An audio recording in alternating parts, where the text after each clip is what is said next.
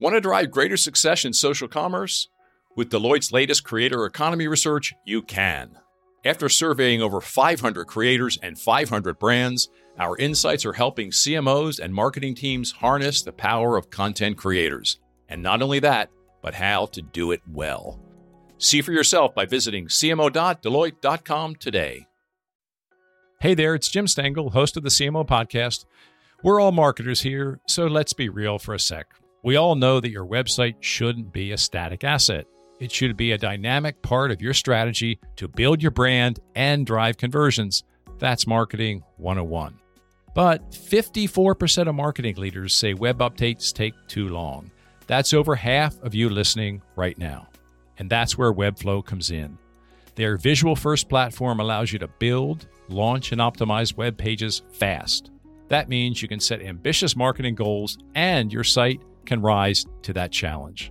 Learn why teams like Dropbox, IDEO, and Orange Theory all trust Webflow to achieve their most ambitious goals today at webflow.com. What experience in that long career path has been most developmental for you? My wife was the head of talent for global marketing.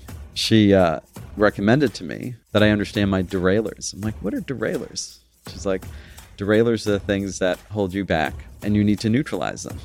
And I heard that from her, and then later in life, she's like, I'm not your coach, but you need to kind of make sure you get coaching. And I'm like, the word coaching was like, wow.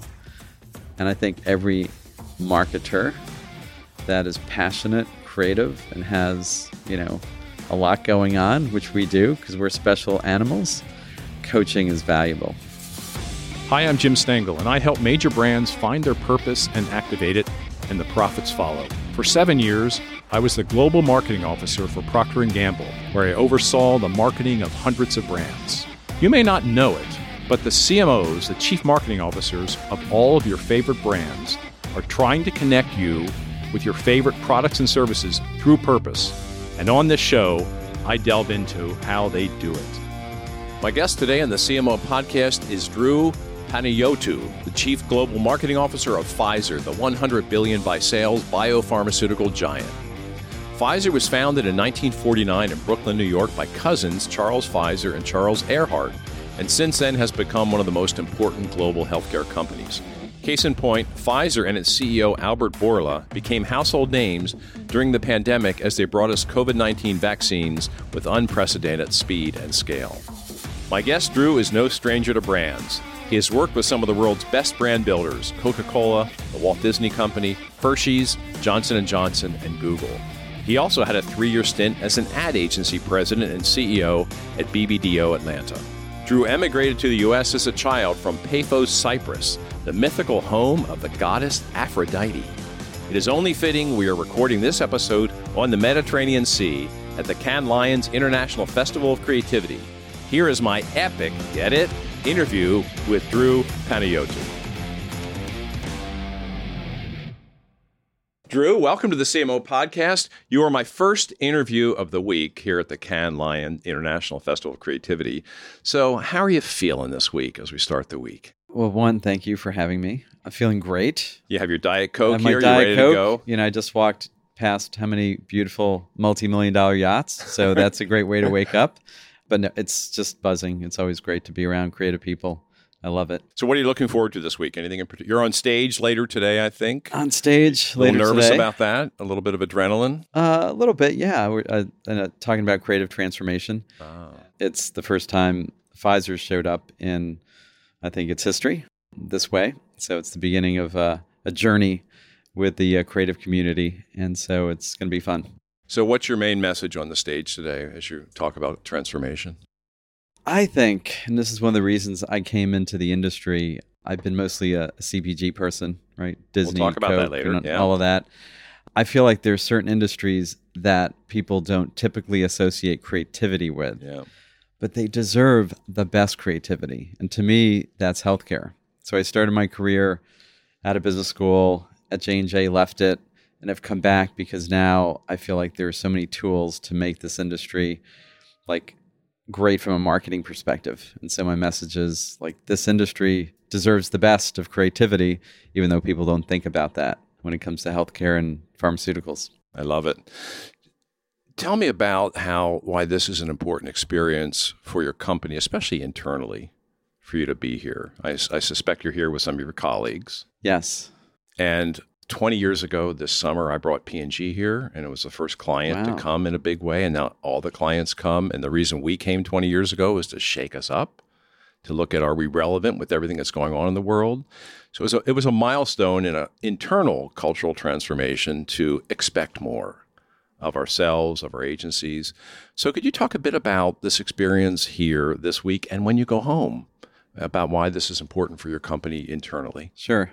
I think it's become really important given the fact that marketing has become more specialized, more technical, more digital. There's so much more stuff. And particularly when you have companies that have executives whose day job is not marketing, the more that you can bring your team, you could bring executives. My boss is here, who's the president of the business. They get to see everything that's happening. And I think it gives people an appreciation for just how dynamic marketing is, what the potential is with partners. Like we've had a lot of conversations. Even yesterday, Angela, who I work for, met with Bob Pittman at iHeartRadio. Mm-hmm. And she was like, wow, the amount of data that iHeart has that could benefit us as we think about connecting at a local level around a vaccine business. It just opens up the aperture. And as a marketing industry, we don't have that except for Cannes. I mean, CES is a little bit of that, but CES is really a technology show. Cannes feels like it's becoming like the marketing show. And so I think it's really important to be here. It's the only place in the world where this happens. And there's something about the mood here. Yeah. Right? The collection of companies and people and the climate and how we're so together. Yeah. You know, everything is compact. So I think there's an energy here that's unmatched. Yeah, we're tight. We're tight here. Yeah, no, it's good. It's not sprawling. Yeah. I've heard you speak about the importance of creativity in life and business. And as I did my homework on you, you talked about that in several different forums. I'd like you to reflect on that for a bit as we kick off this interview, and especially when and how you developed that conviction. Was it at a company? Was it earlier in life? Was it a mentor you had?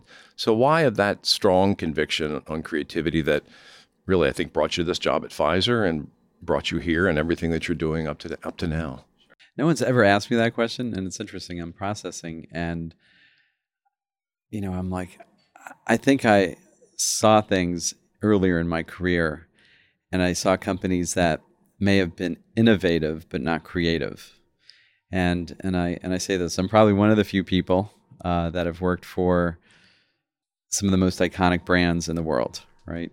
J&J, Disney, Coke, Best Buy, Kodak. And I think Kodak came to my mind because that's where I started as like a baby brand manager.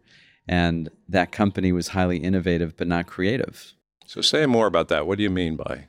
It was funny when I was there as a brand manager, I had to do a project where I had to show that Kodak developed the first digital camera. So my job was to look at the potential for digital, and I brought in to the boardroom once what people felt about taking pictures with digital cameras. And the team back then said, Drew, like, we don't believe this research. The fact that people will take all these pictures and not print them out, that'll never happen. And I think even though the company had all this technology and was very innovative, it couldn't be creative in how it thought about that technology and how it could live differently. And now we think about how many pictures do we take in our iPhone that never get printed. And I think creativity is the application of the potential in things. And so I think technology is technology, but if you don't apply creativity in how that technology shows up in the world, it never creates value. And so I think creativity is a value creator. And that's why I've become a big believer that no matter what the industry, no matter whether it's B2B, B2C, creativity is what creates value. It adds the dimension, it adds the texture to any bit of innovation.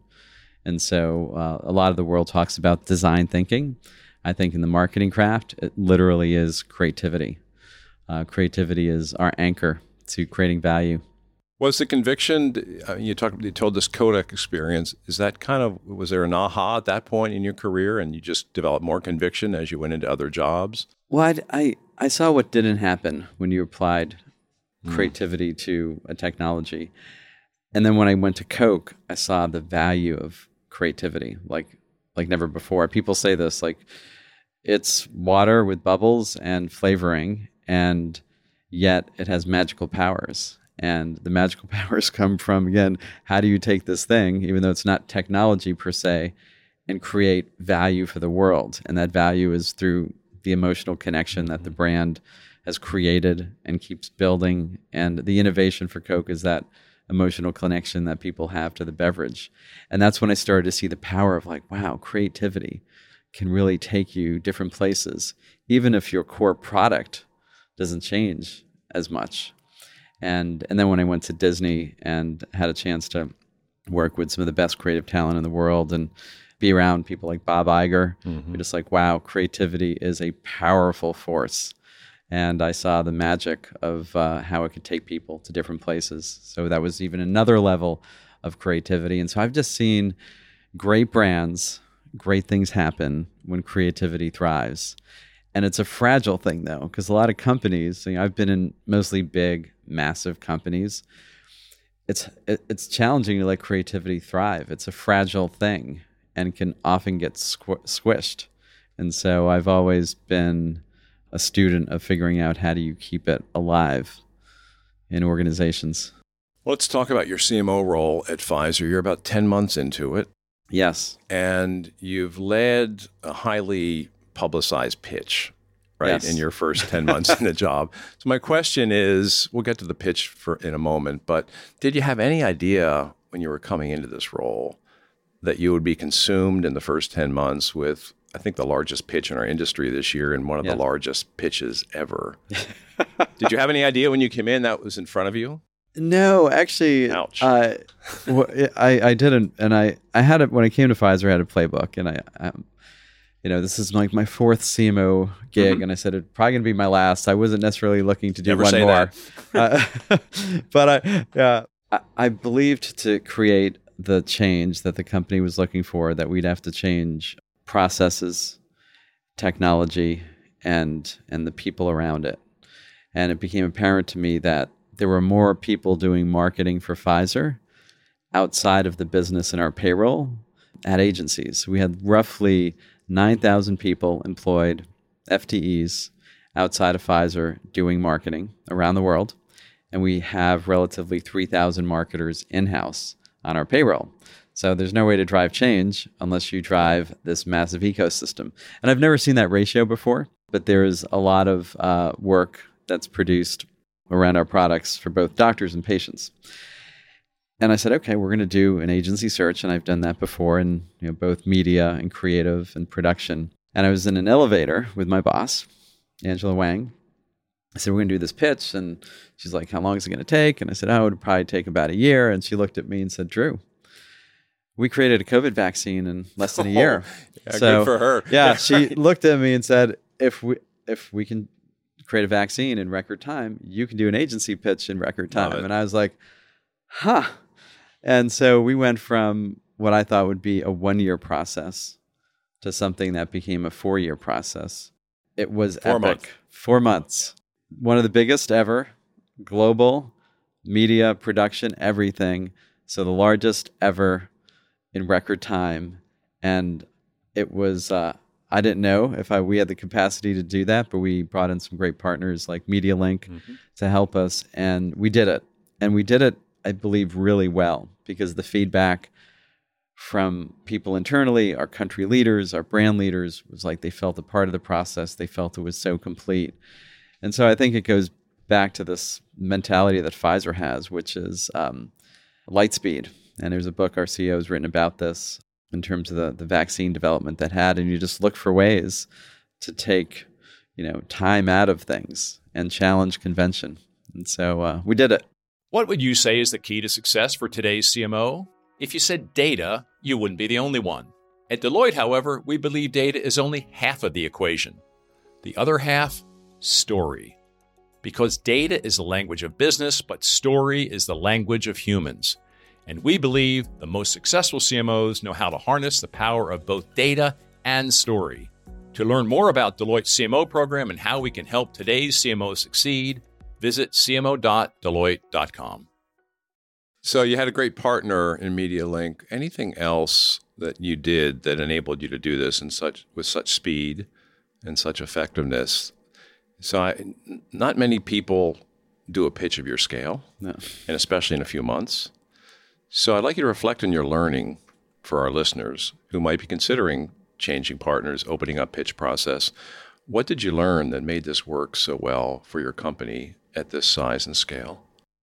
Great question. You ask good questions.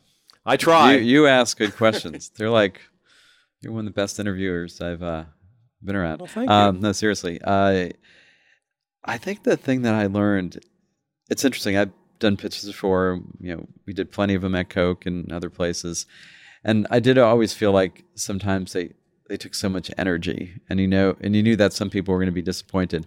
I think here the thing that we did right is we had a great brief of what we were trying to do, but the brief was very much about our transformation and what we were trying to build.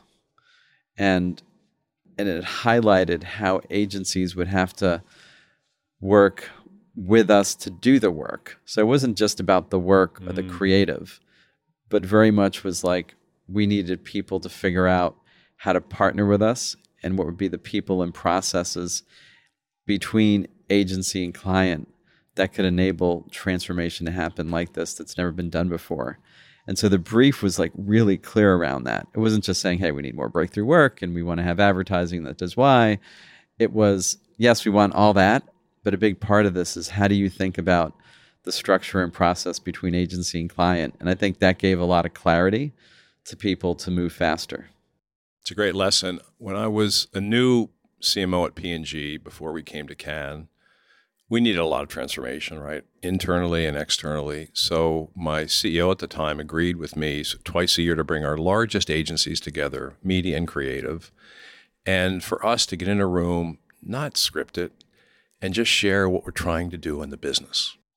Yes. And to seek their ideas on how they can help us with their different capabilities and their thousands of people on what we're trying to do at P&G. And I have to say, the idea to come to Cannes came out of that. At a coffee break during that time, the creative director at Saatchi & Saatchi came over to me and said, you guys should go to Cannes. And P&G had publicly stated before I was in that job that that's not our kind of place. Huh. And he said, it will just give people a different perspective on the world in which we work and live. And we did, and now Cannes has changed, P&G has changed, and that was, one step in the mind. But it was about, the lesson is, bring your partners in and share transparently what you're trying to do in the business, and then pull out their ideas. Exactly. It's that transparency and admitting, I think our brief was more about like, here's what's wrong with us. Yes. Yes. And so help fix us versus, we want X, Y, and Z from you, and what we haven't been getting from you. It was more about like, help fix us. Yep. And that's a humbling thing. I think I've learned in my career, particularly on the brands I've been at, there's a whole lot of alpha that you get a lot from just being humble about, what's not working and what you don't have. And when you could express that, I think in the marketing world, it's amazing the people that show up. It's just a hard thing to do because we're all wired not to be that way. Yeah, exactly. No, when we came back from our first year in Cannes, I remember speaking to this vulnerability. We looked at ourselves and said, it's not the agencies, it's us. We're hard to work for. Yeah. We brought in agencies who we did not work for to present to us when we came to Cannes in the first year about how they work.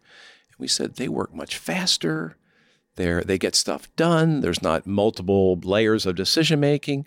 And so we just said, we got to clean up our act.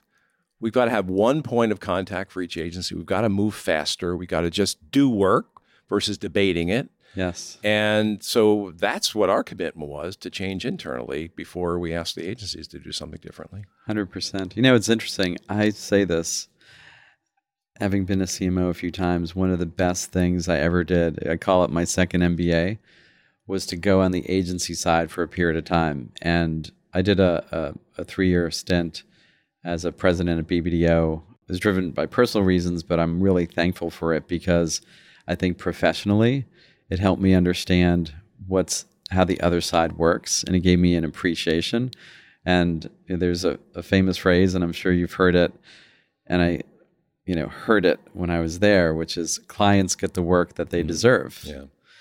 And the light bulb went off when I heard that, which has stayed with me, because if you're not going to be a great client, you're not going to get great work. So you have to be a great client. And I think I never appreciated that as much than when I did that for a couple of years and saw what it was like to be at an agency and how hard. I mean, agency work is, I've massive amounts of respect for people in the agency world. It's an incredibly hard job. They're passionate about what they do, creativity, but gave me a totally different appreciation.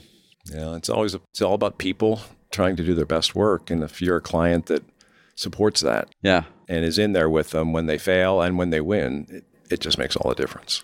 Totally.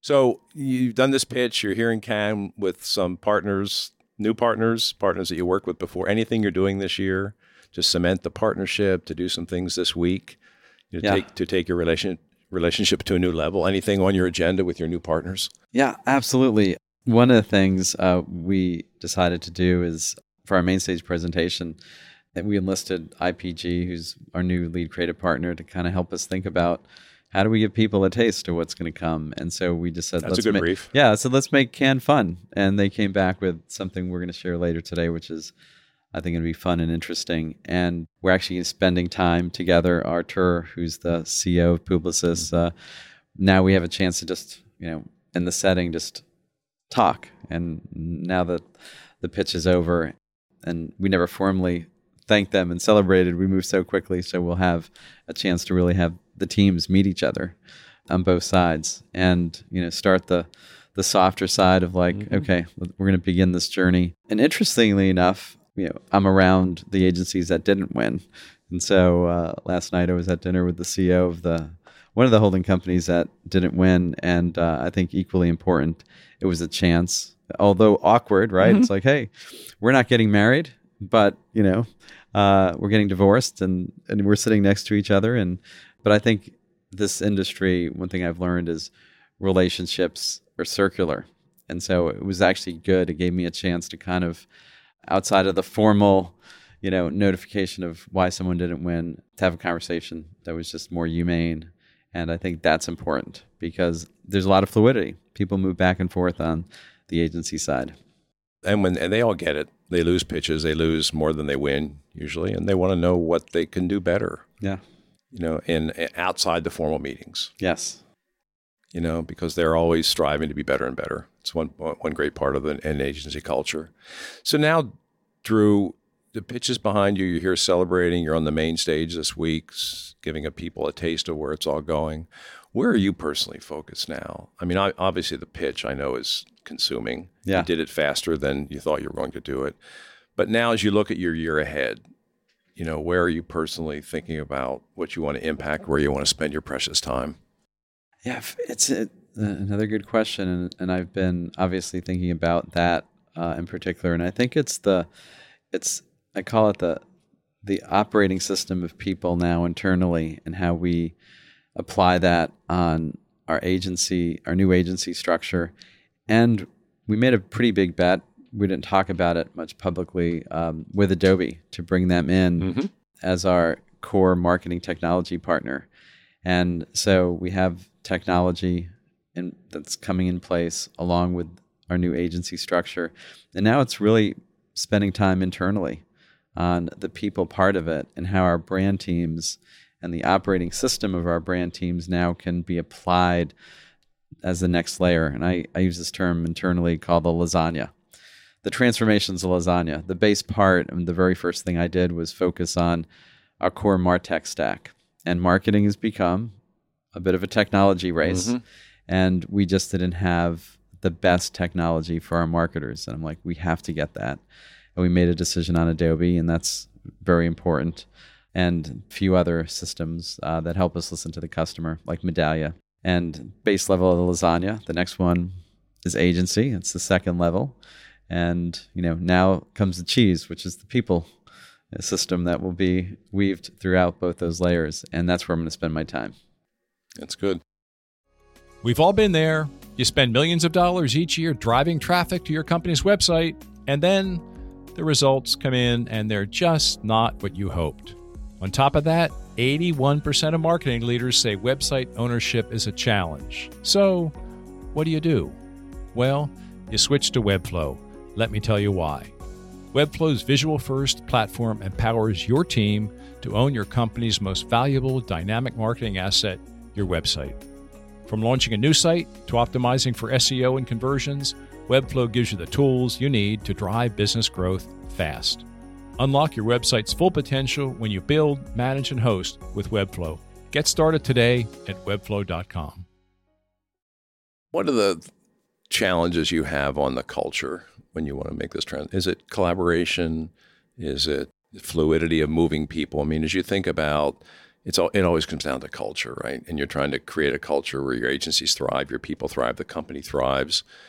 So what are the most important elements in your view for the culture at Pfizer, which is already strong? We got a nice window into that during the pandemic. But what are the areas that you really want to work with your team, work with your people to double down on? Yeah, it's a very strong culture. And similar to P&G, people, it's rare to have someone like me at Pfizer that hasn't been there for 20 plus years. Our marketing teams and our brand teams, I mean, average tenure is like 15, 20, 21 years. So there is definitely an orthodoxy. And the company has been successful. And I think it's always tough to drive change when the company's been successful. I mean, it's not a turnaround. Mm-hmm. The company hit record revenues last December. And it's done great things like Viagra, and there's been great marketing campaigns. So it's about now how does a company go to even higher levels.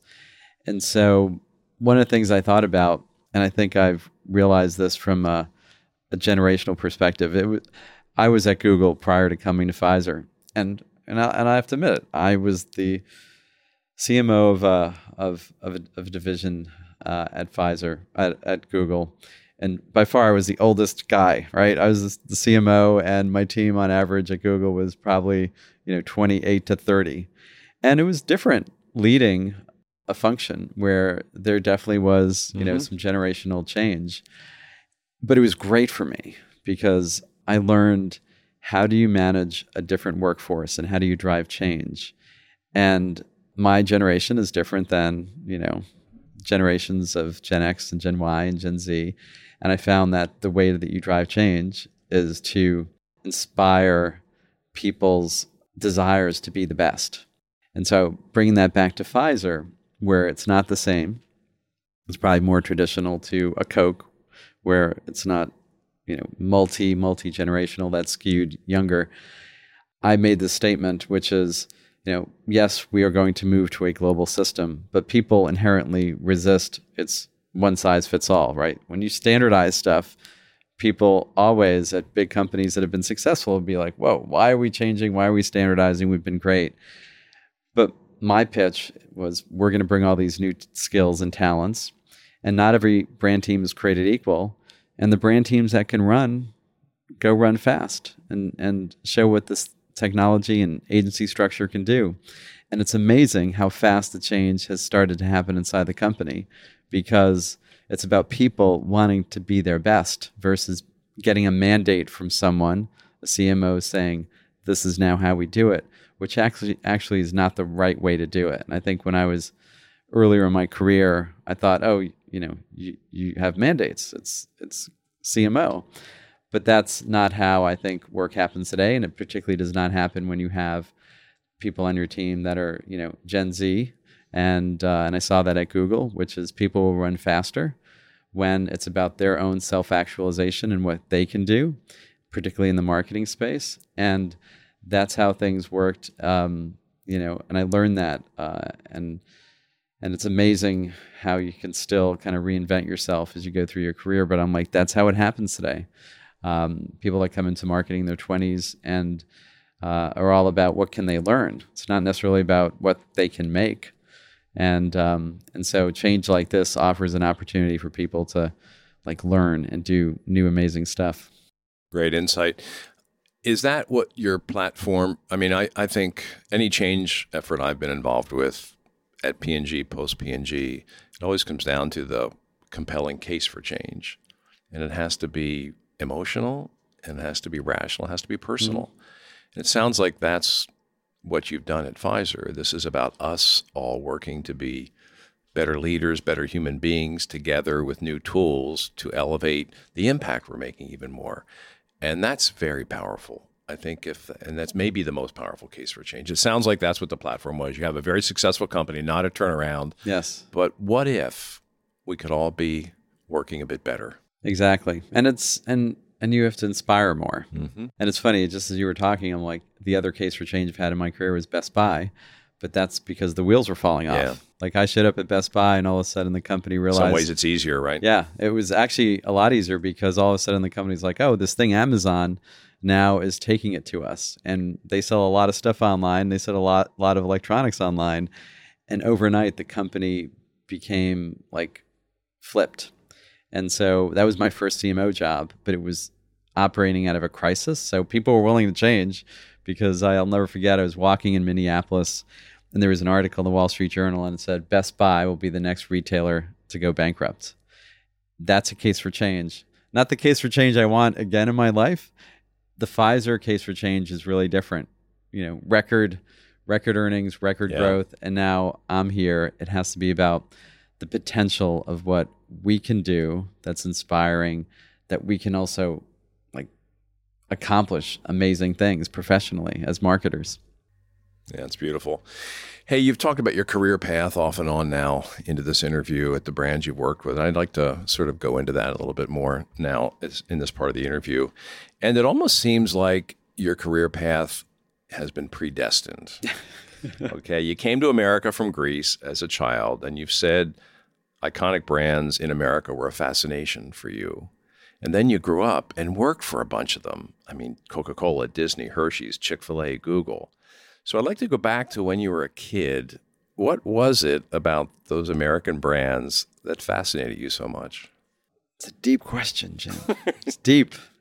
I have to tell you this. I didn't understand it, what was driving me for many years. And I have to credit Oprah Winfrey. Because I was somewhere and she was in the background on TV. And she said, at the end of the day, people want to know they matter. End of the day, people want to know they matter. And when you grow up as an immigrant kid in Queens, New York, my parents, my mom didn't speak much English, nor did my dad, and he worked 6 days a week. You come to this country and it's like, you just want to know you matter. And when I would go through a grocery store, you'd realize like the brands mattered. And so if I could attach myself to a brand, then I mattered. This is heavy. What brought your parents over? My dad was in Cyprus. He went to culinary school in London. I was born in London. He became a chef, was there for about 28 years, and then came to New York and worked in some pretty interesting restaurants, and that's where I grew up. Wow. Grew up in a kitchen. But that was like my drive. And I realized that it's like I wanted to matter as an immigrant kid, and brands gave me that identity. Then later in life, I realized, well, identity comes from different places like your family and things that are, and I started to kind of just, everyone's on a personal journey, right? But that's where mine began. Are you a cook? Are you a chef? I love food. I try. I married someone who loves cooking. We met at Coca-Cola. She's an HR professional, but she's a foodie like myself. So we love food. So what do you remember from those days? What first brand in America do you remember having an impact on you? The first one that sort of stood out. I ask this question to a lot of people on my show, and it's always interesting. Well, it's funny. I ended up working for that brand, Coca-Cola. Coke was very accessible in New York City. And then my dad didn't want me to lose my Greek roots, and he would send me to Cyprus and, Greece. And, my grandparents would live in these villages. And in the village, the thing that was like that was a special treat was Coke. And it wasn't as accessible as it was in New York. And I'm like, wow, this thing is iconic. It's in this little village that my grandparents live in. And that became, I'm like, wow, this brand's amazing. So you worked at Coke and you worked at these other great brands. As you reflect on this career path, as you've done a little bit so far, what experience in that long career path has been most developmental for you? Which of those assignments or periods do you think you really developed into sort of the leader you are today? I know we're all work in progress. We're all I was still going to say evolving. my story is probably massively unique because my wife will tell you the story, but it's unusual, right? My wife was the head of talent for global marketing, and she'd say this at Coca-Cola. She's like, "You guys are just a pain. All you marketers are just like tough to manage." And I won't mention the name, but you probably know him. But she was refereeing kind of a debate between me and my boss at Coke. And she's like, you're both passionate and you're both right, but you're both wrong. And she recommended to me as a talent person at Coke that I understand my derailers. I'm like, what are derailers? I have no derailers. She's like, derailers are the things that hold you back, and you need to neutralize them. And I'm like, wow, I never thought about that. She's like, you have certain strengths and you have weaknesses. You just have to make sure the weaknesses don't become your gremlins. And I heard that from her. And then later in life, she's like, I'm not your coach, but you need to kind of make sure you get coaching. And I'm like, the word coaching was like, wow, as a marketer, you need a coach. Like you're an athlete, right? When I went to Best Buy, they deemed the CMO role a high risk role, and they gave me a coach. And that's when I realized how that's when I really transformed my capabilities and my career became much more successful, because I realized, wow, these are the things that I wasn't aware of that really were my derailers that would hold me back, but other people would see them. And I think every marketer that is passionate, creative, and has, a lot going on, which we do because we're special animals, coaching is valuable and is a career accelerator. And I recommend that to everyone. Once I got that going, my career became, things just happened and accelerated a lot better. What were, if you could... That's deep. That's deep. But let's keep going. If you're comfortable with this, what were your derailers and how did you deal with that? So a couple of things. One of them is, and I still try to be sensitive to this, is my wife's like, you're so driven that sometimes your feedback comes off as harsh. And that was tough to hear. She's like, you have to realize that how you say things matters. And it really affected me. And then I realized that, once you get more senior, people don't necessarily tell you that. And that also got connected to something else that a wonderful coach at Best Buy, Joanna Starrett, she's with RHR, said, Drew, when you get really tired, and at Best Buy, when you're in these big CMO jobs, you can work 6-7 days a week. She's like, when you're tired, you don't show up well. And so communication and how you talk doesn't necessarily, it gets stressed. And she said, you need to find your zen, you need to do yoga, you need to be balanced, and you can't show up tired. And that's tough for someone who's always not wanting to fail, right? Because not wanting to fail makes you work hard, and then you end up getting tired, and then you don't show up well. And so I learned that, in order for me to continue accelerating my career, how you show up, how you communicate things, how people perceive you is incredibly important, but they're not always going to tell you how they perceive you. And so getting feedback, checking in with people is super important, because I never realized how much that matters. And so, and it's humbling when people say, hey, you said something and kind of hurt my feelings. And, in a world of marketing where you need to drive, a team sport, marketing is a team sport, you just have to be sensitive to that. And so it's a derailer. It never goes away, which means you always have to be conscious of it and make sure that, how you communicate. And it's funny for a marketing professional, right? Because we're about communications. How you communicate, how you make people feel is so important. And also, too, clarity. That was the other big feedback. When I became a CMO, there's so much complexity. At Best Buy, we had the 5th largest website. We had so many stores, thousands and thousands of stores. And then we had things like Geek Squad. The complexity of marketing was immense. And marketing's only got more complex. And so the other feedback is you have to simplify things and keep things simple and take the calories out. And that was like the second big thing my coach helped me see, is that, Drew, your mind is up here and your mind is 5 steps ahead of everyone else, but you need to kind of just like take things and simplify them for people, because you can't get an army to execute behind you if they don't know what's in your head. Yeah, that's so important. That's tripped me up many times. I love concepts. I'm an ENTJ, Myers-Briggs, and I'm 100-0N. So Wow. there comes a big risk with that. Exactly. I am very conceptual. I can see something I want, but you got to bring people along, break it down, simplify it. That was the second big thing. She's like, break it down, simplify it. It's critical. Well, let's move on to the creative brief to wrap up this great discussion and let you get along to your main stage presentation. It's been fun. And then we're going to make this sort of theme creativity. First one is, what do you think are the 2 or 3 key things to leading a creative organization? Wow.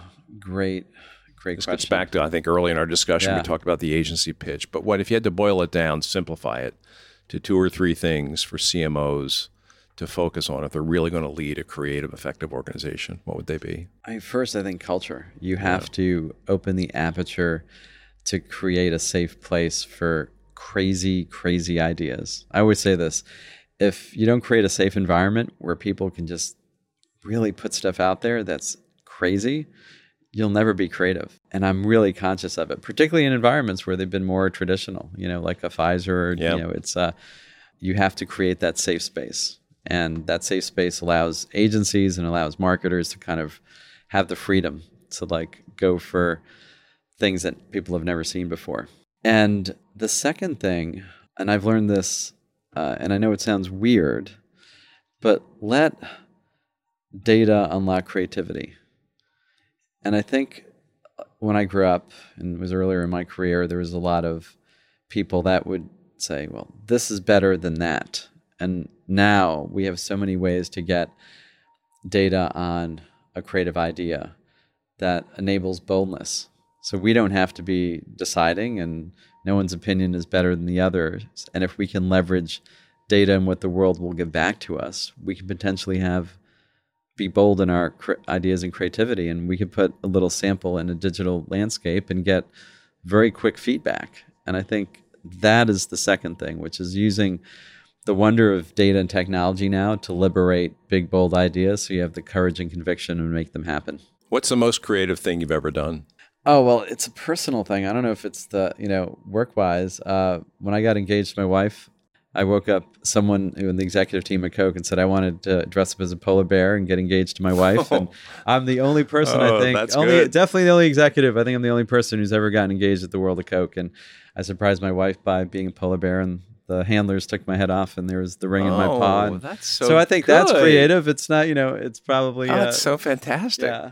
I proposed to my wife with the scrapbook I made her. So that's good. It worked. That's good. Right? Whenever it works. The polar bear in world headquarters, but it worked. Yeah. It worked. Yeah. No, and I'd say probably creativity, I kind of learned the hard way, and how do you do Super Bowl advertising and find ways to kind of get, people to accept an idea on a big stage and all that stuff. But the polar bear was equal to a Super Bowl ad, So what's the most creative campaign that you've been associated with in your career? Most creative campaign.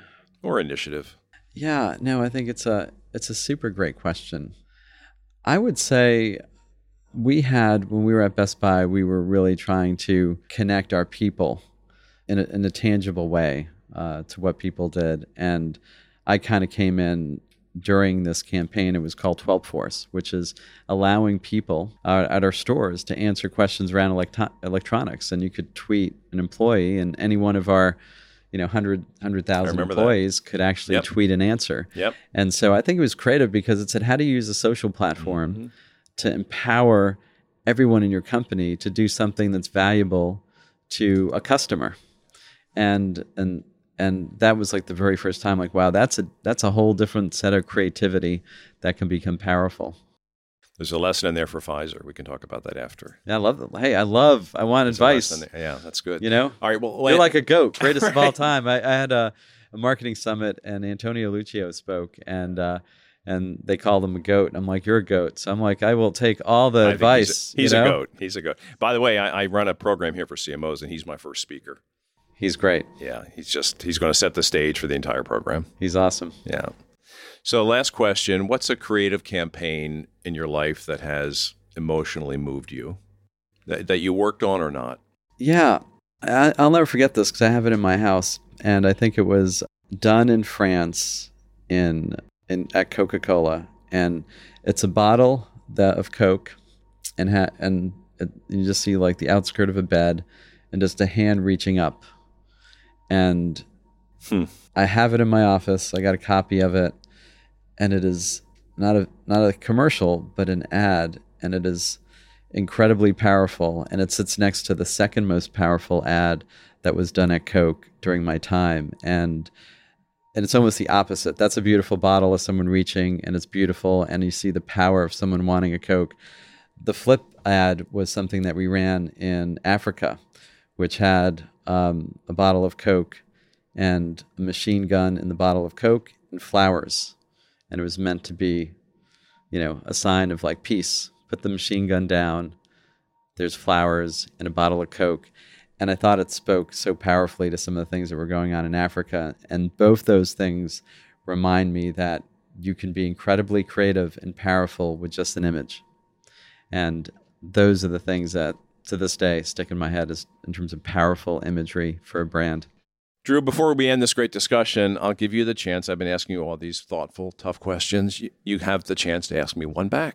Great. Well, this is the question we're going to ask on main stage today. So you're going to be the first one that gets it. Oh. And the question we're asking the creative community, because we want to enlist the best minds in the world to help solve this problem. What is the one thing, so the one word that represents the one thing that you would change in the health industry? Oh, gosh. I'll give you a couple answers, and they'll all be one word. Okay.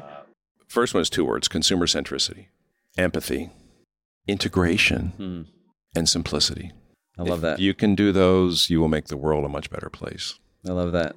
Those are great. And speaking from someone who has just torn his cartilage in his knee, just getting that little stupid thing taken care of, just too complex, not integrated information, too much time. So that's a small example of a small injury. Think about that. I mean, I have a brother who went through leukemia and struggled with it for 9 years, passed away, fought it nobly. It was hard. And for all the reasons it should be hard, but for other reasons it shouldn't be hard. No, that's great. Those are great words. Thanks. Thank you for this. Thank you. Nice chat. Good luck fun. in your presentation Thank you. afternoon and in everything you're doing at Pfizer. It's important for the world. And I've loved following Thanks. your company over the last 2 years. It's been an inspiring story. Thanks. Great to be here. Thank you so much. That was my conversation with Drew. 3 takeaways from this one for your business, brand, and life. The first one, innovation and creativity are 2 different concepts. Drew spoke about Kodak and his experience there, where they had a great innovation in digital pictures, but did not have the creativity to imagine how it could be applied. Very important concept. Second takeaway, the pitch. This was a masterclass in how to run a pitch. Drew ran one of the biggest pitches in the history of advertising in his first year in the job.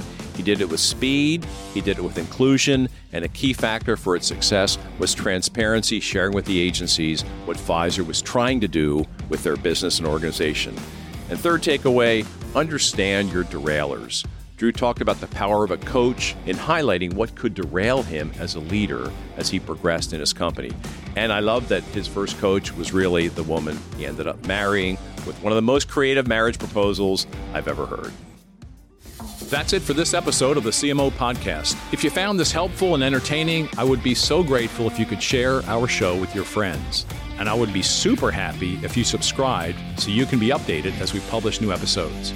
And if you really want to help, leave us a 5-star rating and a positive review on Apple Podcasts or wherever you listen. The CMO Podcast is a Gallery Media Group original production.